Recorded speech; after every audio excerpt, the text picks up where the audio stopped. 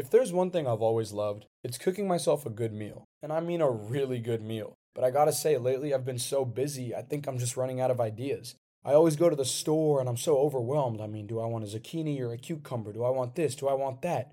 Not to mention, I don't know how fresh these ingredients are, and I'd like to know that I'm eating quality food. HelloFresh gets me right out of that cooking rut. It takes the guesswork out of meal planning, and there's over 40 recipes to choose from every single week. Not to mention, the produce is farm to door for peak ripeness for a bunch of different chef-crafted recipes. So come on, what are you waiting for? Go to HelloFresh.com/50shadow and use code 50shadow for 50% off plus free shipping. That's HelloFresh.com/50shadow. Use code 50shadow for 50% off plus free shipping to receive America's #1 meal kit.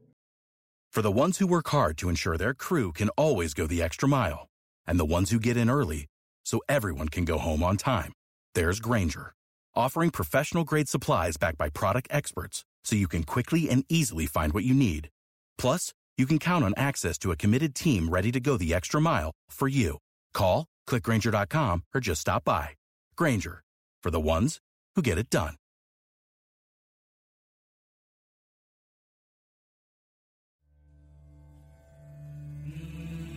On a previous episode of Shadow Realm.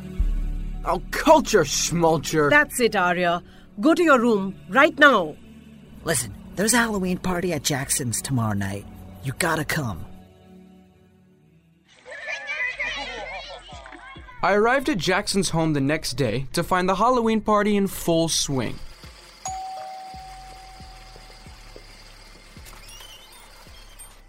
Who is it? It's Arya, the Indian boy. Oh. Is Jackson here? He's around the corner. Go on, they're waiting for you. Thank you.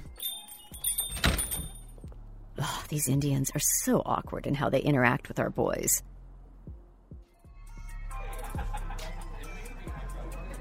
Hey, Arya! You're just in time. Put on your mask. Why? There's a golden statue of some guy in Jackson's mom's bedroom upstairs. It ain't too big, but it's old as You're gonna bring it to us. Why me? Think about the cash we could get if we sold that thing. This is Jackson's house. Why doesn't he just steal it himself? Listen, we know you're not afraid of doing something that might get you into trouble, like bailing on a math test. But if you want to be one of us, you have to prove that you're willing to take those kinds of risks for us too. So, what do you say? Are you gangsta enough to join the boys, or what? I'm on it. Look, Jackson's dad just went into the house to get another glass of wine. Come on, now's your chance. What? Go up the stairs. It's the first left on the landing. Well, what if there's someone up there? Are you gonna do this? Or are you gonna out on us? Out? No way in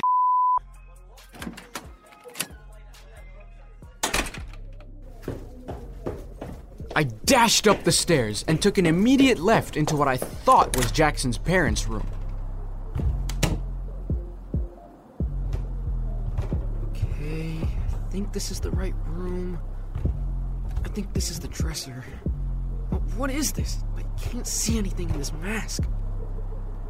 I can hardly see anything. Is this the statue? Oh, what's that? Oh! Ah, god damn it! Come on, get up, Arya. Stalker! I have a stalker? I'm sorry. I made a mistake. It's that curry-munching creep. What are you doing up here? I was looking for the bathroom. I swear.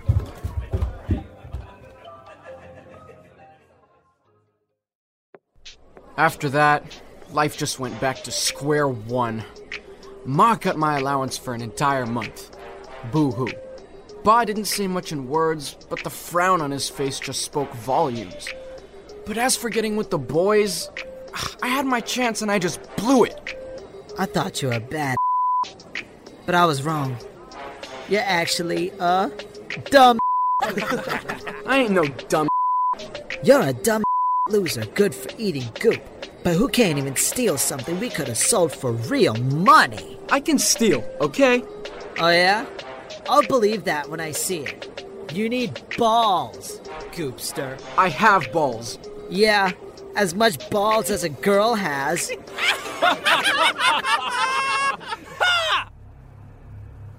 Who did they think they were, comparing me to a girl? I was so caught up in thinking about what I could steal, just to prove myself to the boys on my way home that day, that I didn't even notice I'd crossed the street before the light had turned green.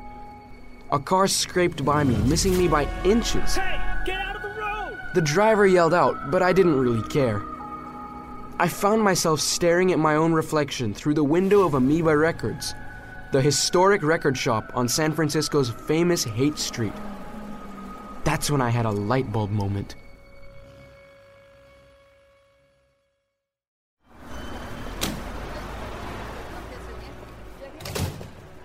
I made my way to the back of the store, past the rock and roll, past the jazz, all the way to the opera section where there was hardly anyone around.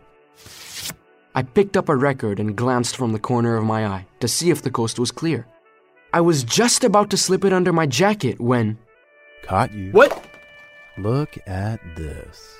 I finally caught a kid who's interested in opera. Nicholas?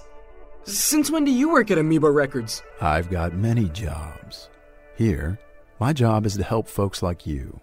What you've got there is probably one of the best versions of Carmen out there. Pavarotti actually sang it here in San Francisco Symphony Hall. Actually, did you know that... That's fascinating. Hey, Nicholas, can you help me with something? There's a specific piece of music I'm looking for. I can't remember the name, but it combines Italian opera with classical Indian music. Let's see if I can find it for you. I'll be right back. The moment he vanished from sight, I slipped the Carmen record under my jacket and made a dash for the front door. I sprinted down the street.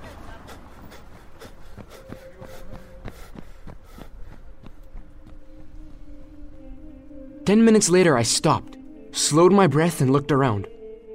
No one was chasing me. No cops, no angry salesman. It was almost as if Nicholas was my accomplice. What did he say? His job was to help folks like me. Thank God for him. I needed all the help I could get. Flaunting my stolen treasure earned me a whole lot of new respect from the boys. None of them cared what CD it was. They just appreciated that I'd stolen something from San Francisco's most famous record shop. This was clearly way more bad than swiping some stupid statue. I'd nailed it. I've proven my worth. And I was certainly no dumb loser. No way. You really swiped this from Amoeba? Who is this fat dude with a beard on the cover? What difference does it make? We were wrong about you. Aria? Come on. We're racing down MLK. We know you can skate. Aren't you forgetting something? I don't have a board. Here, take mine. Makes for an awesome ride after a couple tequila shots. Here, down this. Tequila? I don't know. Dude, you're officially one of the boys now. You're not chickening out on us, are ya? Give me that bottle.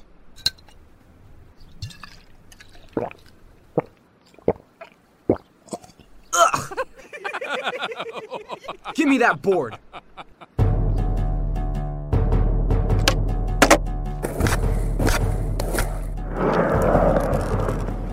Skateboarding down MLK after drinking was like fleeing from a band of fire-spitting Rakshasas in a dream.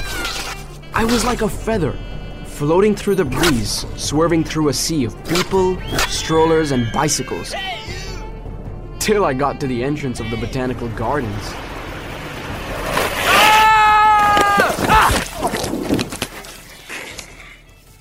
And met with a thorny rosebush. My skin ripped in a million places and my left side was in deep pain. I don't even want to think about what would have happened to my skull were it not for the helmet on my head.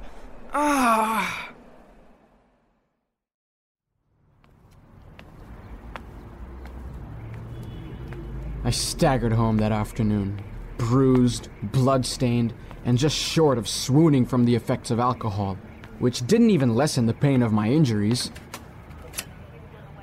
As usual, Pa wasn't around when I got there, but Ma's face, it just fell when she took one look at my sprained arm. Hey Bhagwan, Arya. What happened to your arm? I don't want to talk about it. What's that smell? Is that alcohol? I said I don't want to talk about it. Jackson's housekeeper came to see me today. She said his mother caught you trying to steal something from her room during the Halloween party. Does it have anything to do with this? Arya, I'm your mother. I need to know. Ow! Just leave me alone, okay, Ma? Come on. I'm taking you to the emergency room.